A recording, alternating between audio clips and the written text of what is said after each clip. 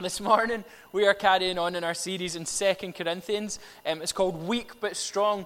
And basically, the aim of this series that we're doing is to go through the book, passage by passage, verse by verse, chapter by chapter, not missing anything out, just to see, actually, what does it look like for God to use our weakness, our smallest parts, our mistakes, our bad choices, to actually bring glory for his kingdom? What does that look like? We all recognize that we're not perfect people. Well, I recognize that. I don't know about you guys. You might be perfect, but I'm not perfect.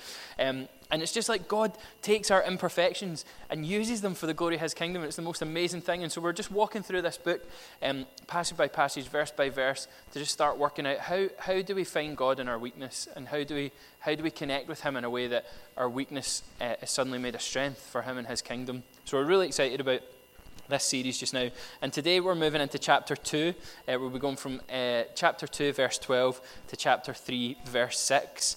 And this letter from Paul, just to give you a wee bit of a backdrop for this letter, he's writing this letter to the church in Corinth into difficult circumstances. The letter he wrote, which was 1 Corinthians, would have been right at the start of those guys becoming a church and working out what life was like. And this letter comes a little bit later, and there's some problems developing in the church. Actually, a bunch of people have come in and said, you know how this message of Jesus being enough is actually not enough. You have to do some more stuff. You have to work hard, and you have to really try and be a good person. You have to follow the laws really well. And then that, combined with Jesus, gets you into heaven or gets you a relationship with God. And so Paul's writing into this circumstance where he's like, guys, it's just Jesus. It's nothing that we've done. It's nothing that we can do. It's Jesus who makes the difference for us. And so that's the backdrop of where he's writing this letter. And so Paul is writing this letter to bring clarity, challenge, and redirection for the church to get them back on track.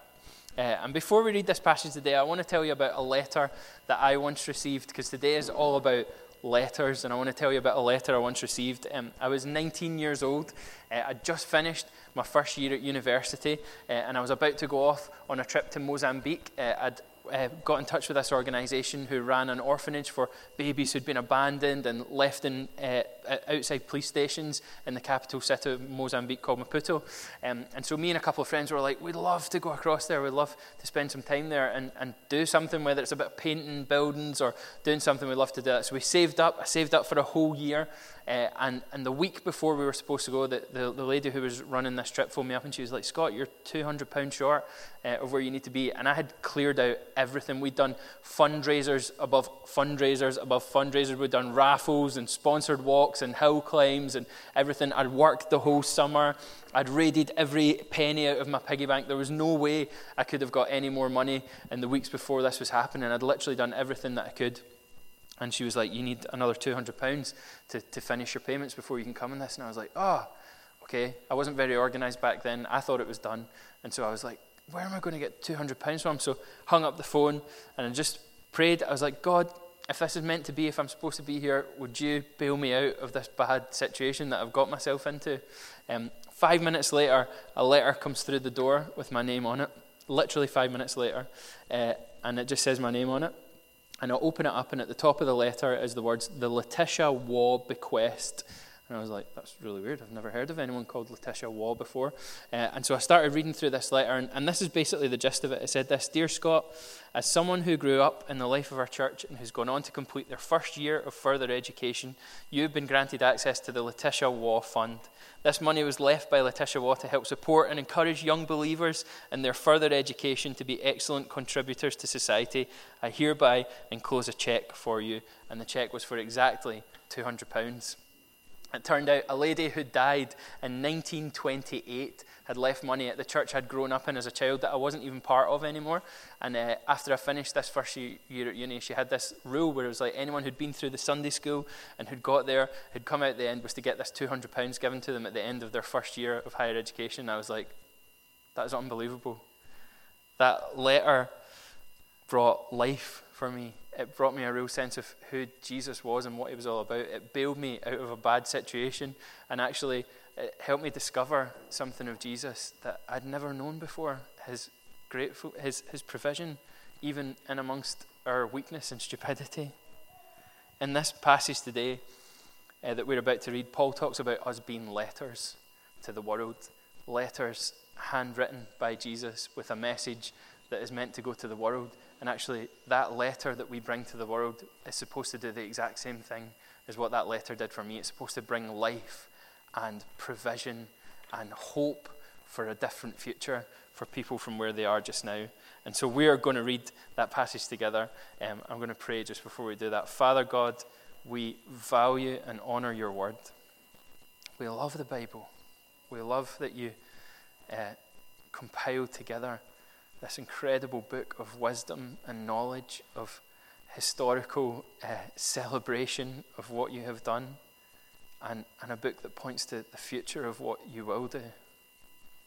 And so we just pray as we read this passage just now, would you help us soak up every bit of goodness, every bit of wisdom, every bit of encouragement and challenge that this word has to offer today, Lord. Amen. So it's 2 Corinthians chapter 2, verse 12 to 3, verse 6. It says this, "Now I went to Troas to preach the gospel of Christ and found that the Lord had opened a door for me. I still had no peace of mind because I did not find my brother Titus there, so I said goodbye to them and went on to Macedonia. But thanks be to God who always leads us as captives in Christ's triumphal procession and who uses us to spread the aroma of the knowledge of him everywhere. For we are to God the pleasing aroma of Christ among those who are being saved and those who are perishing. To the one we are an aroma that brings death, to the other an aroma that brings life. And who is equal to such a task? Unlike so many, we do not peddle the word of God for profit.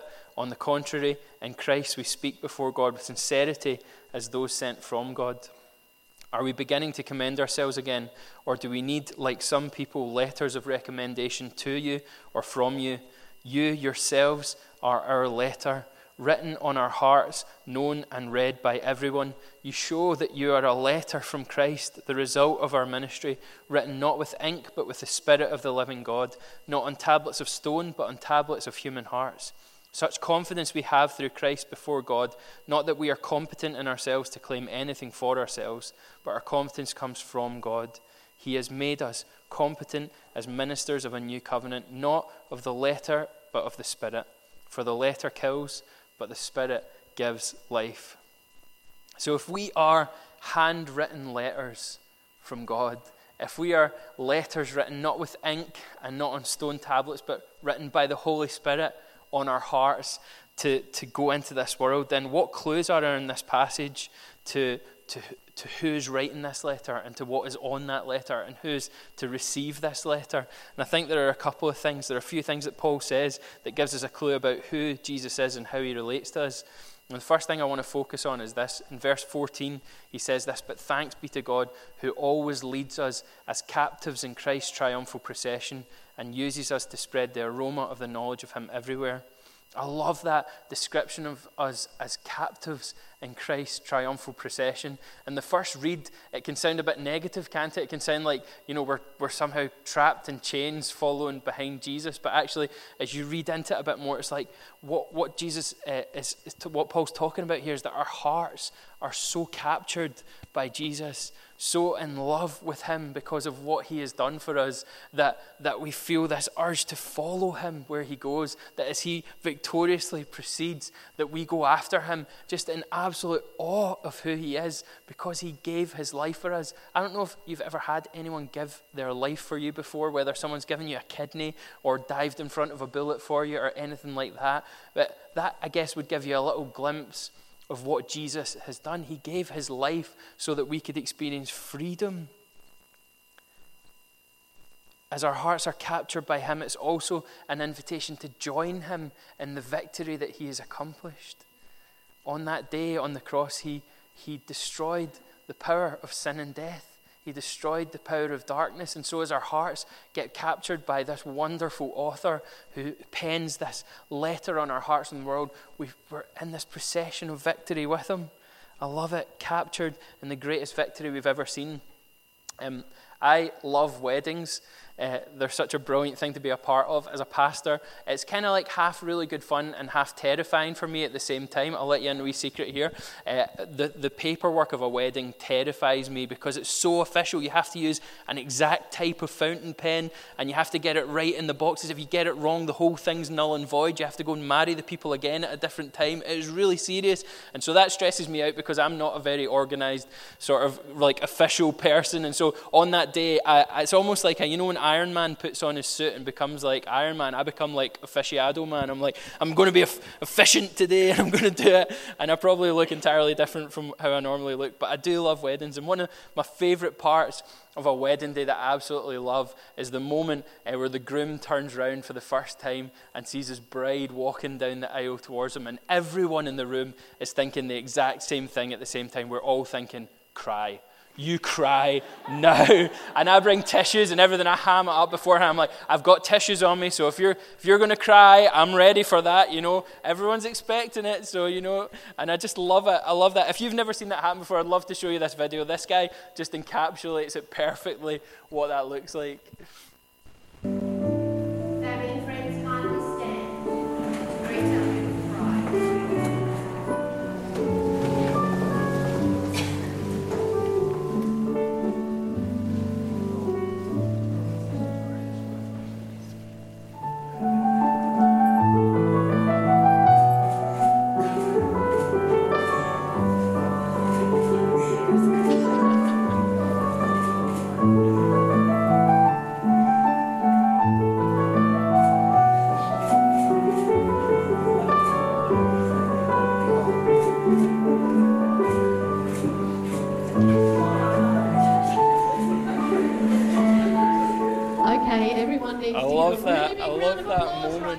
And there's something about that just ties in with this letter. Jesus captures our hearts.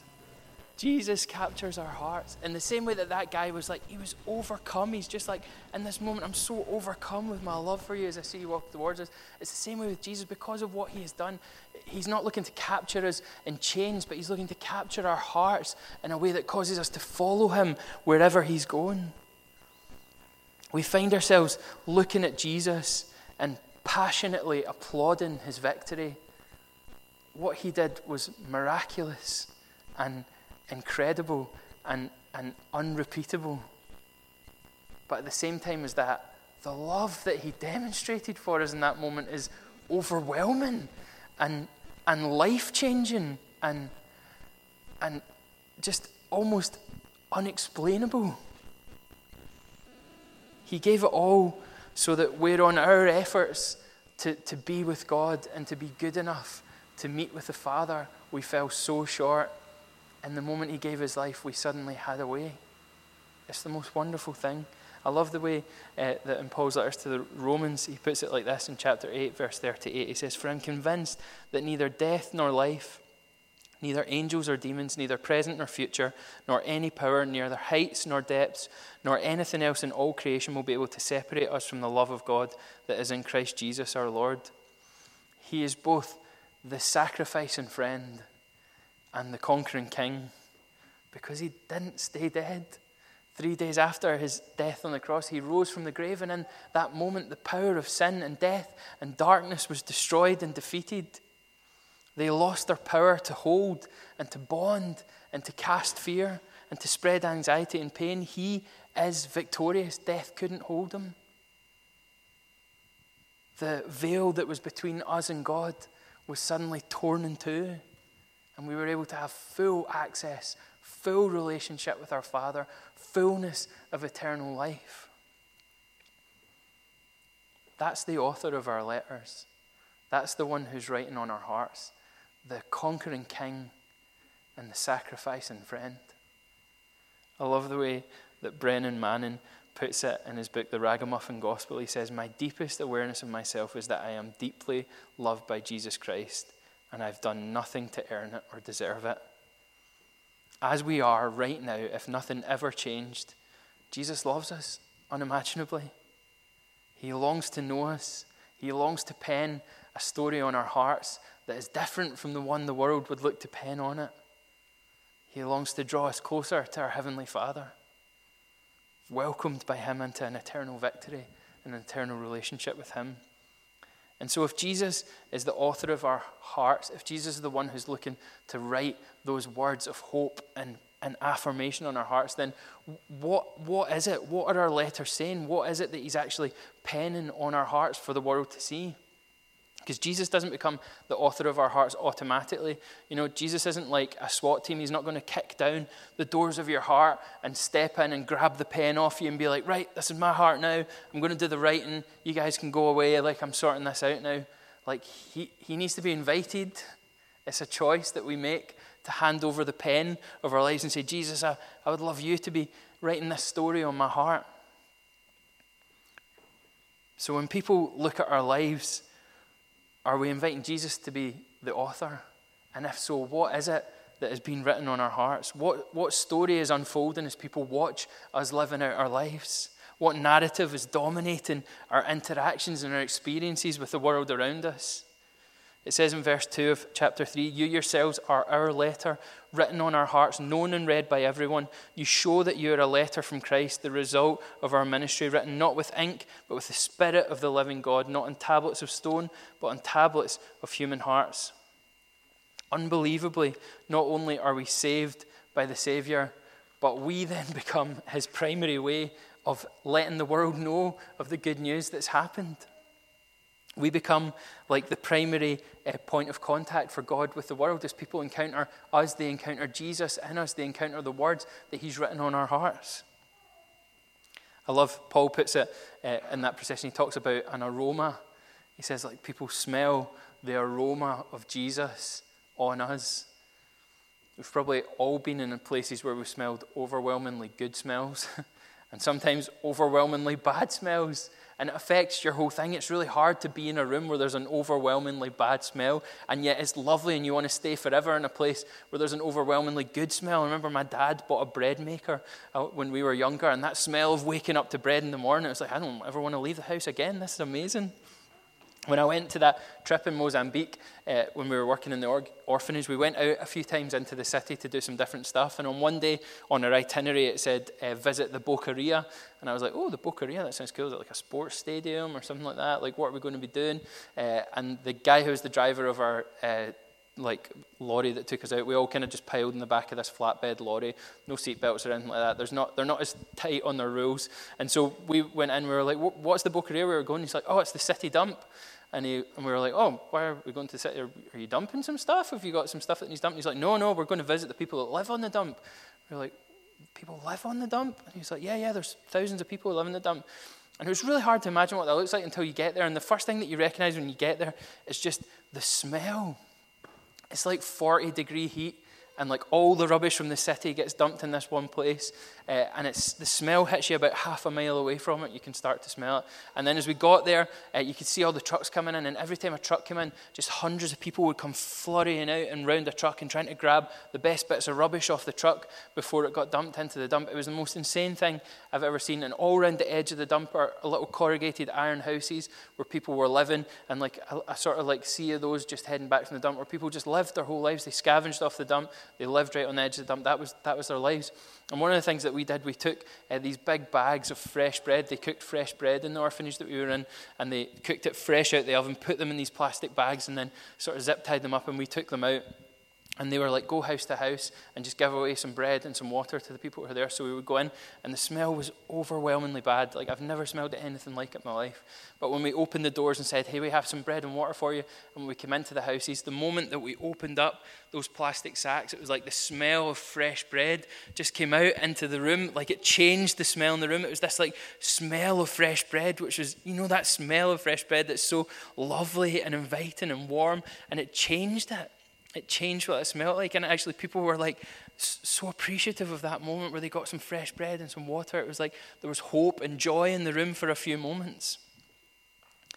I think when Paul's talking about us being a letter for this world, when he talks about us bringing a sweet aroma, I think it's similar to that. We're supposed to be like the smell changers in this world. We're supposed to be the thermostats that change the temperature of the world around about us. Our letter, penned by the most incredible author, is supposed to change lives and transform the hearts of the world around about us, to bring hope, to bring a climate of joy and peace and passion where the world would look to sow a whole bunch of other stuff that isn't that.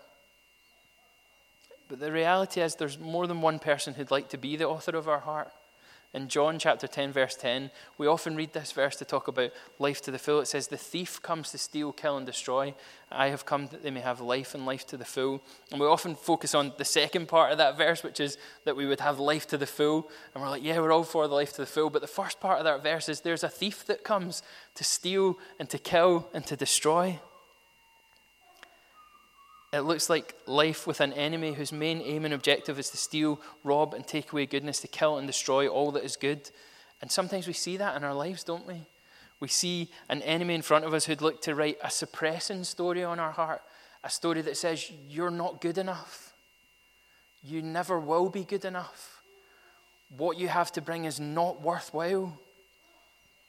Just be anxious, be stressed, be angry, be jealous. The enemy would love to do everything he can to make sure that the message of hope God wants to write on our hearts is suppressed and never makes its way into the world. And we can probably all think of situations where we've brought a bad smell into a room, maybe literally sometimes after a bad curry. Just a wee fart joke there, it's okay, Sunday mornings.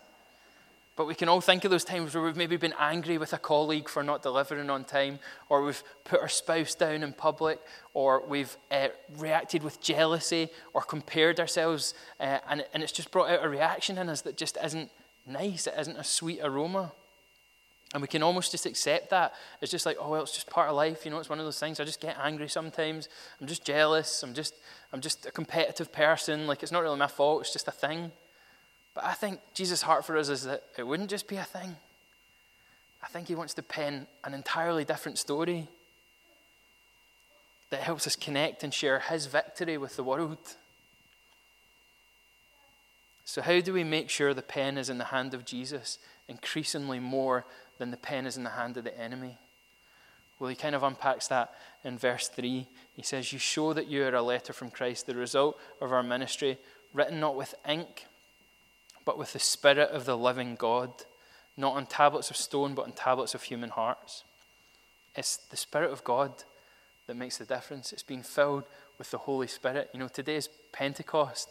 It's the day when people were filled with the Holy Spirit for almost the very first time as the Spirit descended, and people experienced the Spirit of the Lord in a way they'd never done before because Jesus had made that accessible for them. In the same way, that is still available for us today. Jesus' promise to us is that his presence is with us. His Holy Spirit is accessible for us. His Holy Spirit is living within us right now in this moment when we invite the Holy Spirit to come and be within us. He comes. You don't have to pass a test. There's not a Holy Spirit theory test that you've got to pass before he comes and dwells within us. Right now we can invite him in. So as we purposely pursue the presence of the Lord by the power of the Holy Spirit, it enables our hearts to become a personal letter to the world from a conquering yet sacrificial king. So I guess the question we want to ask ourselves today is, what is written on our hearts? What are we allowing to be written on our hearts? Who are we allowing to write on our hearts? And so if we are God's people, a handwritten letter from the King of Kings, and he's writing a letter of grace and compassion and peace and hope and kindness and joy for this world, then who is it that's supposed to be reading our personal letters? The world is a very broad definition. If we say, we have a letter for the world, that's like sending a letter in a postbox and just hoping it gets to the right person without an address on it. Part of this working it out is, who is supposed to be reading my letter? Who is supposed to be reading the letter that Jesus has put on my heart? Who specifically needs to read the message of hope that Jesus has given me? I find the whole concept of us being God's messengers to the world absolutely fascinating. And again, one of the main reasons we're doing this series is to help us discover more of the truth that in our weakness, in our inadequacy, in our shortcomings, that is when Jesus excels the most. That is when he's able to be most glorified, because then it's not about us. It's not about us just being generally great people and really brilliant, but in our weakness, he does things, and then suddenly the world is like, oh, you're really weak, but Jesus is doing amazing things in your life. This Jesus guy must be all right, hey? He must be good. So then the question that stares us straight in the face is, knowing that this is God's intention, who is getting to read your letter? I read an article on the BBC News website last year that talked about how we as the UK distribute money around the world in aid, and it highlighted one of the areas, basically saying, how can we trust that our money is getting to the right places? And in this article, it focused on some money that we sent to Zambia in foreign aid a few years ago. Apparently, we sent $4.3 million that was meant to be for the improvement of lives of poor families in the country. And 2 weeks after we sent it, it mysteriously went missing. $4.3 million went missing. The Zambian government couldn't account for it. It had just disappeared off the face of the planet. And the UK government at that point basically withdrew all further funding and said, look, we're not going to send any more money until you work out what's going on with this money. And basically, when they investigated it further, it turned out that ministers in the government had established a bunch of shell companies and had filtered the $4.3 million away into special bank accounts for themselves all over different places. They'd held a whole bunch of money. At the same time as that, a whole bunch of government officials had upgraded their cars from kind of standard cars up to like Mercedes and BMWs and a whole bunch of stuff like that. And it turned out that all these funds had been spent by the richest people in their country becoming slightly more rich again. What had been intended to be a lifeline and a source of sustenance and joy for some of the most marginalised families in the country had somehow been kept and instead used for selfish purposes. And when I read that story, it started to make my blood boil. I was like, oh, that is so unfair. How could people possibly do that? I feel really angry about that. And often in those moments, that's the moments when God speaks to me and just like brings me right back down to point number 1 on the humble scale again. And as I was getting angry about that money, I just heard him whisper in my ear, that's what it's like when you keep me from the world. And I was like, oh, no. We hold on to the means for this world to experience hope and joy and a future that is entirely and radically different from the one that they're currently looking at. We hold the keys to peace and to freedom and to a relationship with a Father who loves more than anyone would ever be able to explain or know. And actually, when we're not sharing that good news with the world, it's like withholding the riches from the people who need it most. Regardless of who it is in our lives, sometimes the need for God's love is really obvious. When people who are maybe struggling with addiction or in major poverty. Other times it can be masked by riches that provide enough comfort to just not need Jesus and no more. The reality is that every single person in this world needs Jesus. We all need to be given a way out of our own sinfulness by a Saviour who took it all on. Everyone needs grace. But in order to know we need grace, we need to know that grace is available for us. And so Paul crescendos into this wonderful, glowing moment in this passage where he says, we, and not just we as in a couple of us in this room, not just we as in, the really holy people who attend the prayer meetings and the uninterrupted worship evenings, not just we, those guys, we, us, you, me, everyone, each of us, every single person sitting in a seat in this hall today, we are his message of grace to the world. The message of hope scrawled on our hearts by the Holy Spirit is not to be tucked away in a drawer or put in a cupboard and just brought out when we need a little personal morale boost. We're designed to be read by everyone. And so the question is, who's reading your letter? Jim Elliot, who was one of the first missionaries to head over to Africa, he said, modern day missionary, he said this: Father, make me a crisis man Bring those I contact to decision. Let me not be a milepost on a single road. Make me a fork that men must turn one way or the other on facing Christ in me. I love that description of that. Imagine we were living lives where when people encountered Jesus in us, they encountered him in such a way that they were like, I actually have a decision to make now. I can choose to never have Jesus in my life, or I can choose to have Jesus in my life, but I know I have a decision to make. It's not like a wee mile marker on the road that says, Jesus is somewhere down this road, maybe 120 miles away. At some point you can think about him. But actually, what would it look like for us to be the kinds of people that when people encounter us on their life's journey, they think, oh my goodness, I have to make a decision now. Jesus is alive and at work in this person's life in a way that it forces me to say yes or no in this moment. What does it look like for us to be unavoidable with the way Jesus is impacting our lives? In Galatians chapter 2, verse 20, it says this: I've been crucified with Christ, and I no longer live, but Christ lives in me. The life I now live in the body, I live by faith in the Son of God who loved me and gave himself for me. It's Christ within us, the hope of glory, a letter written to our world. And our responsibility is not to revive this reeling world in our own strength, but for Christ to be alive in us and present in such a way that people encounter him through us. It's not about us, it's about what Jesus is doing in us. And so I want to ask that question again. Who is currently getting to read your letter? Is it being delivered into the hands of everyone that Jesus intended it to be? Why don't we stand and we'll pray together?